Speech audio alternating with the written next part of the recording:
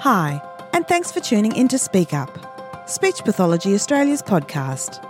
Each week, we feature an interesting, thought-provoking and clinically relevant conversation to enhance your speech pathology practice. Let's hear from this week's contributors. Hi and welcome to Speak Up. This is Nadia and today's episode is coming to you from the unceded lands of the Wurundjeri Woi-wurrung and Boonwurrung Boonwurrung peoples of the Eastern Kulin Nation. Today I was fortunate enough to have a conversation with the Aboriginal and Torres Strait Islander Advisory Committee. The committee provide information to the association on all matters related to Aboriginal and Torres Strait Islander people and contribute strategic advice and knowledge to the development of Speech Pathology Australia's Reconciliation Action Plan. As it currently stands, there may be up to 20 members, including 4 Aboriginal and Torres Strait Islander members of the association, so speech pathologists, 2 early career Aboriginal and Torres Strait Islander Association members, 2 Aboriginal and Torres Strait Islander leaders in health or academia, and two representatives of Aboriginal and Torres Strait Islander organisations, 2 Aboriginal or Torres Strait Islander consumers, and 1 Aboriginal member of Speech Pathology Australia staff.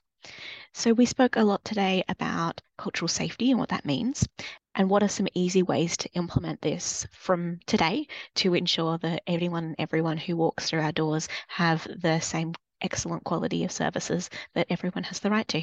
I hope you enjoy the conversation.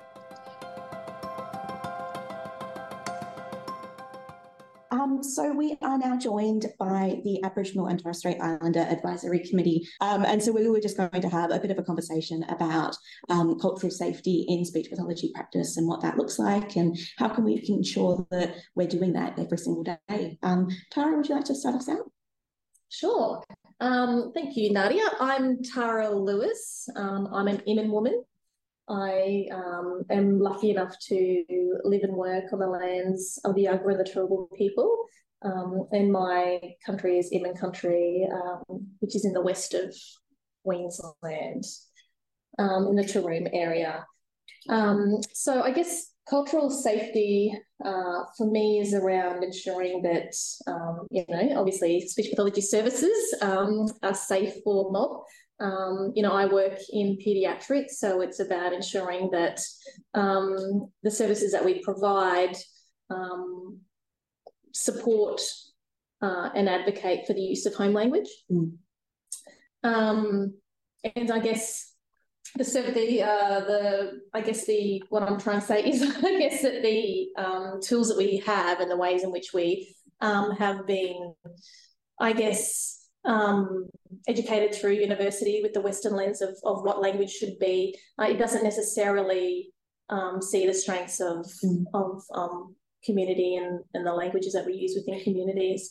So for us as clinicians, I think it's about advocating for the rights of communication rights for Aboriginal and Torres Strait Islander peoples. And, for me, that's, looking at the ways in which kids are talking and families are talking, because the ways in which we yarn is really important and valuable within the sense of belonging for mob as well. Hi, my name is Eddie Ong. I'm a Torres Strait Islander man living in Bachelor Country in Hervey Bay in Queensland, and I'm a member of the Aboriginal and Torres Strait Islander Advisory Committee.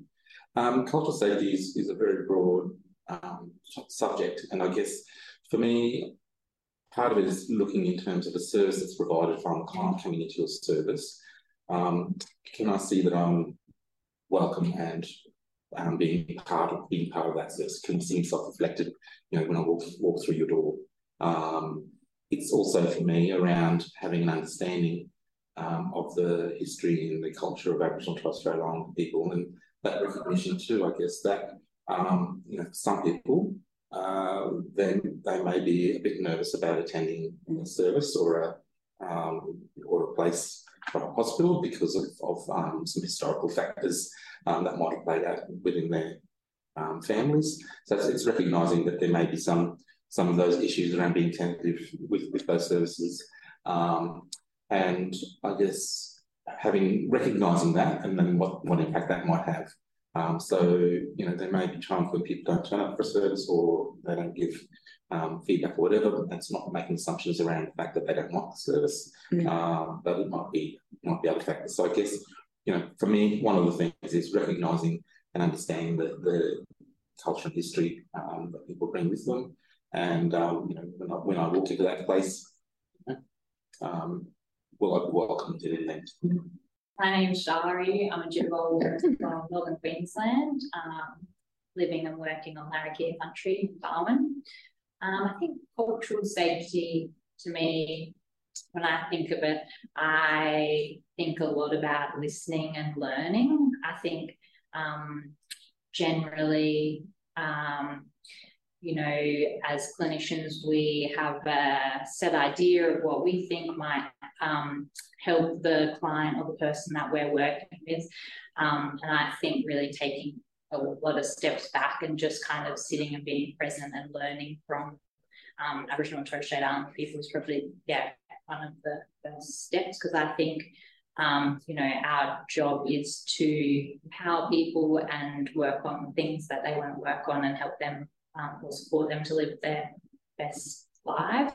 I feel like a lot of times, we're taught, like Tara said, when you're at university, if this person has this impairment, this is what you work on to ensure that they're able to do this task or whatever. Whereas I think that, for a lot of people, what's important to them might not be what is determined in a textbook. What's important to them is, yarning with their families, using their home language, using gesture to communicate this, that, the other. I think, people's goals and what they want to work on, you need to listen to the person and be responsive to what their wants and needs are.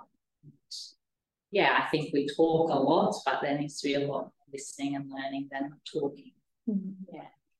My name's Tanya, and I'm a Bundjalung woman, and I live over on Noongar country in Perth. And I'm on the committee as a community member. And I guess to me, when we receive services, for them to be culturally appropriate, they have to understand the way that our family communicate and support that. And like I'm sort of saying, it needs to be, we need to feel safe and reflected in it, and I guess just feel that people understand us, or are going to take the time to understand us for whatever that might mean. And like Shari was saying about goals, that our goals might be not necessarily what the species goals may be, but they're relevant to us. And really, if you want to work together, which is sort of means often sitting back and listening, getting to know people before you start kind of working with them, jumping down, because it's one thing we find about a lot of Western services, that they're straight to business, especially with NDIS, maybe, and how that kind of model set up. Finding there's not a lot of time for building relationships, and it, if you wanted to take the time to build a relationship, you probably use all your planner. So it's sort of how you can start working with people in the limited kind of financial constraints, I guess, that we have. But I think it's possible. Mm-hmm. So, Can I ask a quick follow-up to that? Yeah. I think that's a really interesting thing that I know a lot of people have a tricky time figuring out how to quickly build relationships in a way that feels meaningful. Are there any thoughts that you all have on that we could use to advise people? Again, no is an okay answer. I was just reflecting on what you were saying there, Tanya.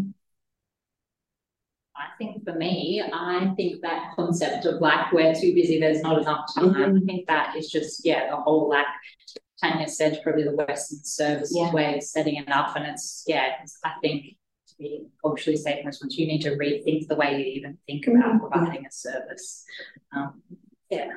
Anyone else has anything? I think we just need to look at the ways in which we conduct our services as well. Having a yarn, sitting in a clinical setting isn't necessarily conducive to having a yarn either. So go outside, relax a little bit, be genuine with who you are. Sometimes you don't need to have that facade of being the speech therapist and being the expert, because we're not. The clients are the families that come to us. they're the experts on what their needs and their communication needs are. So I think be genuine, offer some stories of yourself, and be in that yarn and sit in the yarn. It might only take, 10 minutes or something. You sit down and have a yarn with the families that come in. It doesn't just have to be with the child or with the adult that's coming in either. It can be with the entire family and have a yarn in the waiting room or outside. But yeah, offer those stories of who you are, where you've come from, who your people are, because we all have those stories, whether you're Indigenous or not, of where you come from and where you belong. So I think sharing that is really important to building those relationships and then, creating that sense of safety within services. Oh,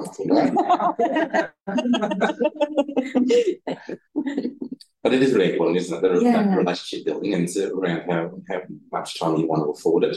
But what people might find interesting is, when we introduced ourselves before, we didn't actually talk about our professional background. We talked about who we were as individuals and where we sort of come from. And I guess, despite the fact that we've got a whole lot of different tribes around and different mobs around Australia, that's one commonality, I guess, across all mob, is around how we because it was that relationships, and I guess when you're moving across country, and who you are, who you're connected to, and how you're connected. So it's really those connections, isn't it? Absolutely. Yeah.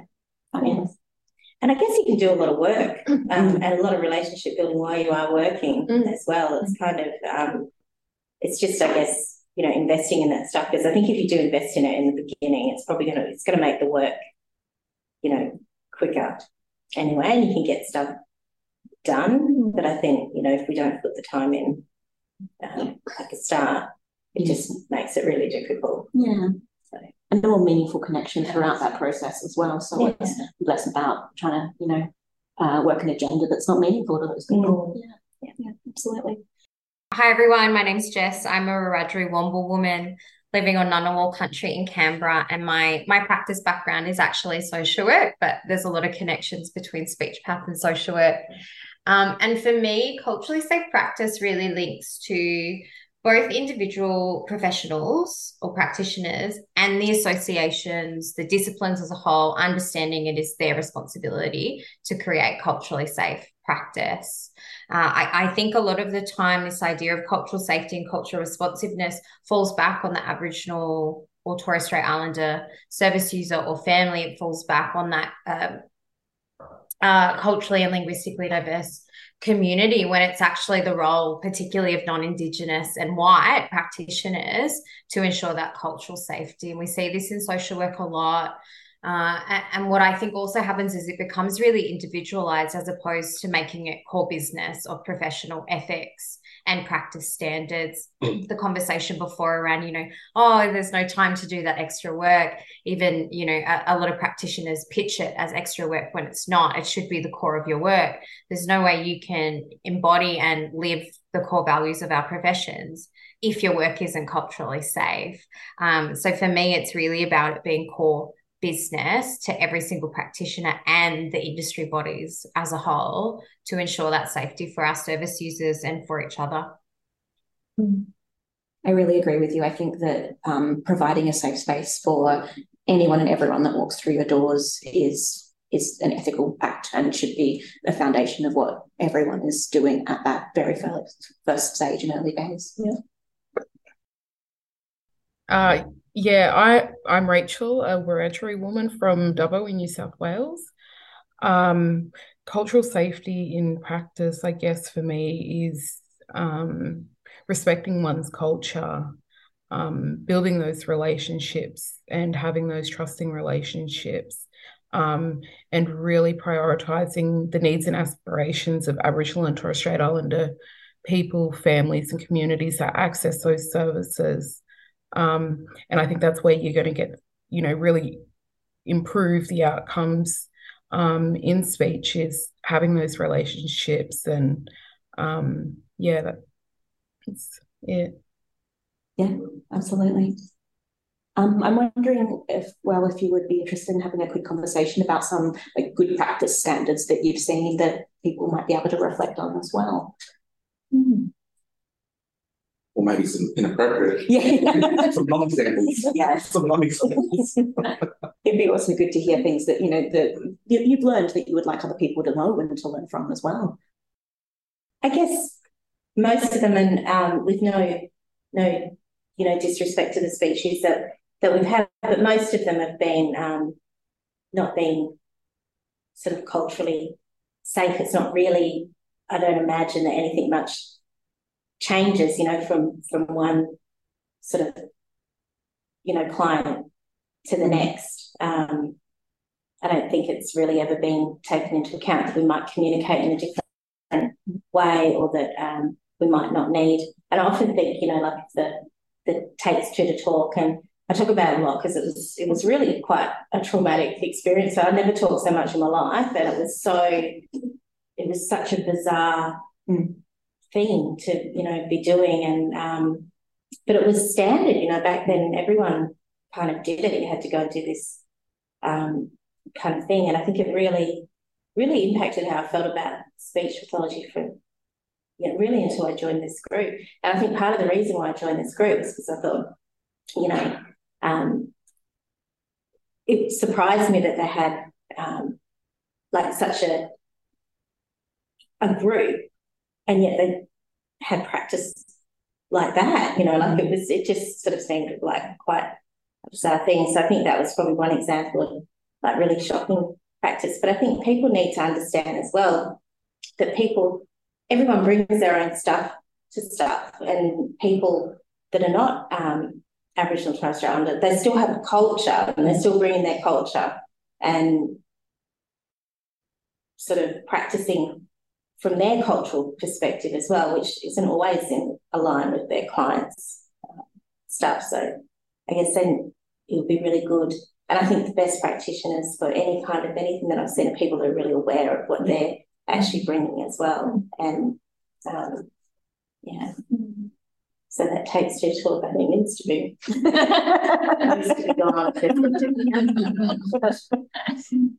That's a really good point, I think, Tanya, as you were talking there about this. The therapist also needs to know what they're bringing as well to the session, because you have your own biases, and whether or not you understand or are aware of your own biases, you do actually have them. And we talk about anti-racism as well. You're either racist or you're an anti-racist. And I think that's really important to think about as well, because you can be on this continuum of how you view people. In one moment you might be racist, and the next moment you might be an anti-racist, where you're standing up and you're speaking out. And we can all have these biases as well. So it's important to understand where you're situated and what you're bringing to the table and how you're viewing people.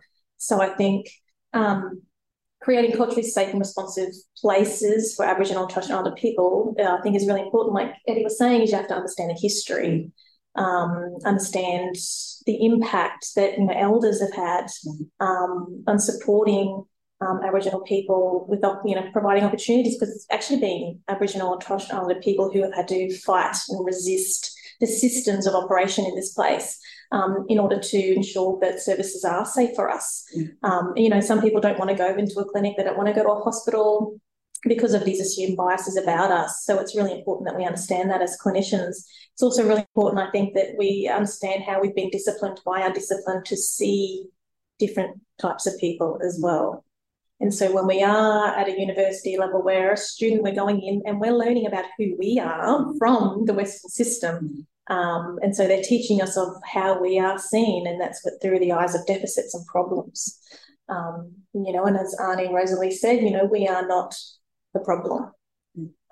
So I think it's really important for clinicians when they are seeing families and communities walking through the door, not to see us as a problem and not to see us as a set of deficits, but to see us of all the strengths that we have as Aboriginal and Torres Strait Islander people, the resistance, the fights, everything that our elders and our ancestors have had to fight for to give us these opportunities. And if you can see those strengths and incorporate that within, our clinical setting down to, our therapy goals, making sure that the clients are actually defining those goals. And then the research around that as well. Like we're talking about evidence-based practice, but the evidence that we're actually reading about us, is that actually true? Who's written it? Who's been responsible for that research, and how is that informing our evidence base? Because it's probably mostly inaccurate because it hasn't been written by us or hasn't been involved from us from the very beginning. Can I just add something in on that, just while there was a lull? I think it's also about non-Indigenous practitioners being able to take accountability for their actions and being called out, not perceiving being called out as being attacked or bullied, that it's accountability in practice. I've seen that a lot in social work when we call social workers out for poor practice or, racist practice. It's, oh, but I'm a social worker, I'm a good person, I'm not racist. And it's like, well, that's incorrect because you are, because you've just shown this practice. And it's that modeling of that accountability, I think, is really powerful, particularly within organizations. If you've got people on the team owning their mistakes and showing that growth from that, the impact that has is huge. And I think that's a way that we can see how it's happening in practice. It's not just the absence of stuffing up, but it's owning the accountability around that too. Absolutely. Yeah. And I think that's what you were saying as well, Tara, isn't it? It's the idea of the, and what you were saying, Tanya, the self-awareness being such a key part of all of this, and knowing your background, and also knowing that we are human and we are going to make mistakes, and that's okay, so long as we own them and we move forward and we're respectful and collaborative about all of that. Yep. We had an example of that today around that lack of self-awareness with one of our members here, who was at the baby clinic and talking about, how mothers with babies, mothers who are Aboriginal who have babies that can get a free vaccination, whereas non-Indigenous people might have to pay for it. And the comment, the throwaway comment, was, aren't you lucky that you're Aboriginal because you get a lot of free stuff. So while they might not necessarily, they may or may not, we don't know, necessarily an ill intent. It's just that lack of awareness, and a throwaway comment. From that person might have not necessarily, might have been something positive. It's actually quite negatively perceived from the other side.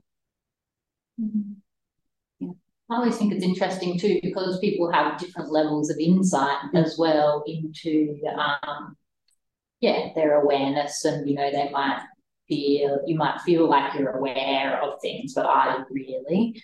I think you're probably wanting to always challenge that thought as well. I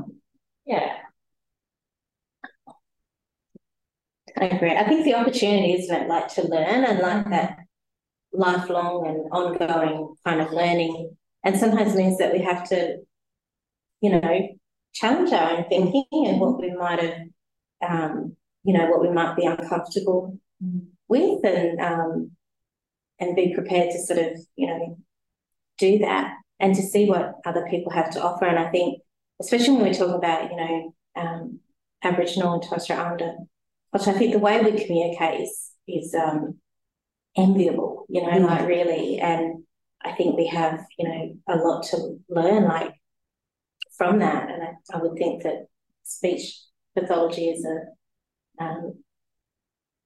a specialty has a lot to learn around communication, because why wouldn't you want to sort of communicate better, I guess.